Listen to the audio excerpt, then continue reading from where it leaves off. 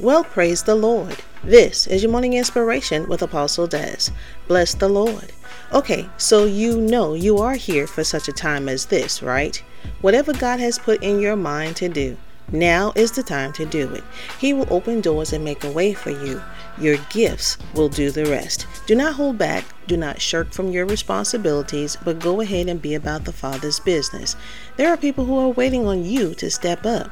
They may not necessarily know they are waiting for you, but when you show up, they will. For some of the things God will have you to do, you will have to stand in His courage, wisdom, and strength. The question comes in then, are you willing to stand and go the distance? Will you stand for righteousness? Will you move and operate according to God's standards, or will you give in to the world's? Many have said they would stand, but when opposition came, they folded like a paper napkin. Remember and understand this. What you sacrifice, what you lose on God's behalf, He more than adequately makes up for. Whatever you have, even to your life, is worth losing for God, because He greatly rewards those who seek Him and do His will. Do not get confused and do not get it twisted. God owns it all. So what can't He supply you with?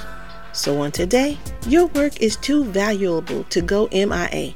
Therefore, mount up, go forward, advance and conquer, and walk in victory. For more morning inspiration, log on to www.ikingdomministries.org.